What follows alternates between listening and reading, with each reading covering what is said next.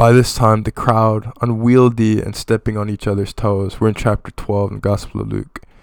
Eugene Patterson, the Message translation. By this time, the crowd, unwieldy and stepping on each other's toes, numbered into the thousands. But Jesus' primary concern was his disciples.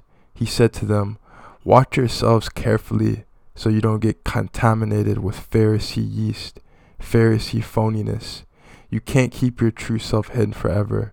Before long, you'll be exposed. You can't hide behind a religious mask forever. Sooner or later, the mask will slip and your true face will be shown. You can't whisper one thing in private and preach the opposite in public. The day is coming when those whispers will be repeated all over town." So what Jesus is saying is, you have to be consistent.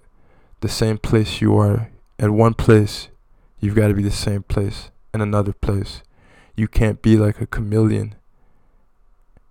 You have to be constant. I'm speaking to you as dear friends. Don't be bluffed into silence or insincerity by the threats of religious bullies. True, they can kill you, but then what? There's nothing they can do to your soul, your core being. Save your fear for God, who holds your entire life, body and soul, in his hands. What's the price of 2 or 3 pet canaries? Some loose change, right? But God never overlooks a single one, and he pays even greater attention to you, down to the last detail, even numbering the hairs on your head. So don't be intimidated by the bully talk. You're worth more than 1,000,000 canaries. Stand up for me among the people you meet, and the Son of Man will stand up for you before all of God's angels. But if you pretend you don't know me, do you think I'll defend you before the angels? If you badmouth the Son of Man out of misunderstanding or ignorance, that can be overlooked. But if you're knowingly attacking God himself, taking aim at the Holy Spirit, that won't be overlooked. When they dragged you into their meeting places or into police courts and before judges, don't worry about yourselves, what you'll say or how you'll say it. The right words will be there. The Holy Spirit will give you the right words when the time comes. So to his followers, he's observing like, hey, look, it's dangerous for me, and if you guys follow me, it might be dangerous for you, but don't worry about it. He says it's important to speak up for truth whenever you have the opportunity to. Going out the crowd is huge at this point. "Teacher, order my brother to give me a fair share of the family inheritance." And he replied, What makes you think it's my business to do that for you? And then he turns back to the people. He says, hey, protect yourself from greed. Life is not defined by what you have, even when you have a lot. Then he told him this story. Jesus loves stories. The farm of a certain rich man produced a terrific crop.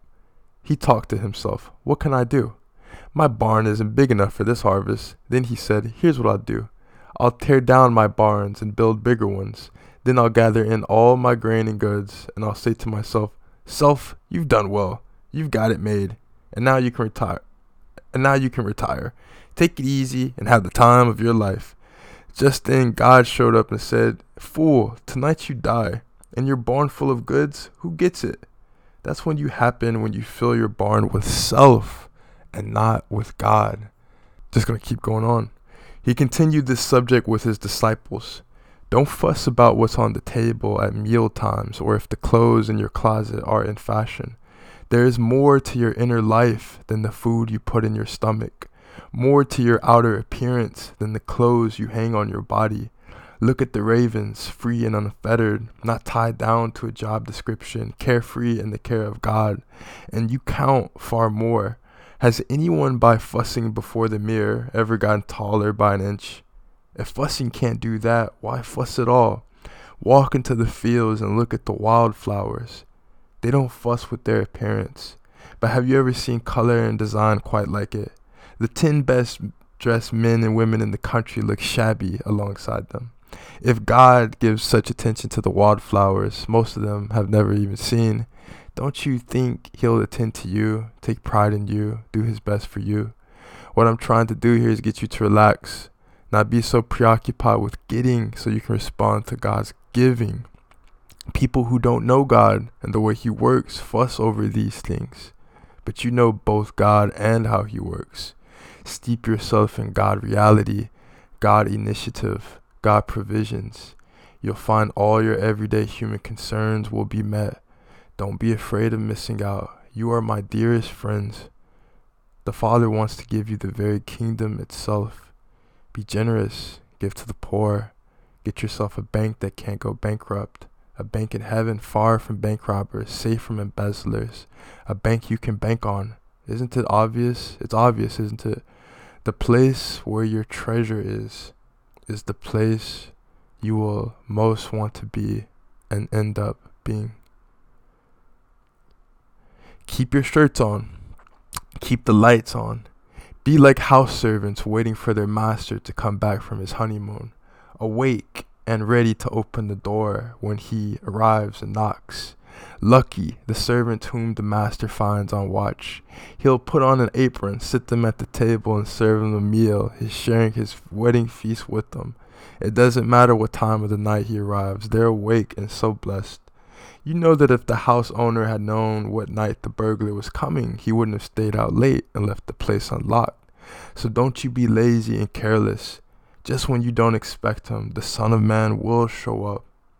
Master, are you telling... Peter interrupts him and says, Master, are you telling this story just for us, or is it for everybody? And dude, I love Peter. Peter's always asking the great questions. Sometimes in class, you always have that one kid that's asking questions, and you think like you're too shy to ask questions, but he's not afraid to. Peter's asking these questions, and Jesus responds with respect to him. Let me ask you, who is the dependable manager, full of common sense, that the master puts in charge of his staff to feed them well and on time?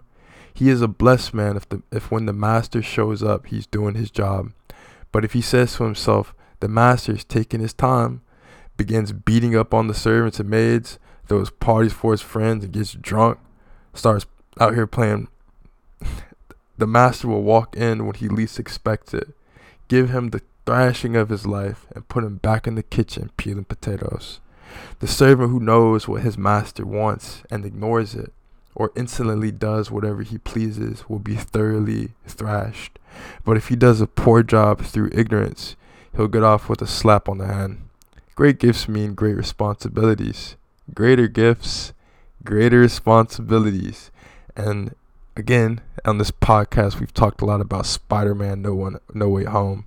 And I told y'all, like, they took stuff right here. I'm gonna keep going. I've come to start a fire on this earth. How I wish it were blazing right now. I've come to change everything, turn everything right side up. How I long for it to be finished. Do you think I came to smooth things over and make things nice? Not so. I've come to disrupt and confront. From now on, when you find 5 in the house, it will be 3 against 2 and 2 against 3. Father against son and son against father. Mother against daughter and daughter against mother. Mother-in-law against bride and bride against mother-in-law. Then he turned to the crowd.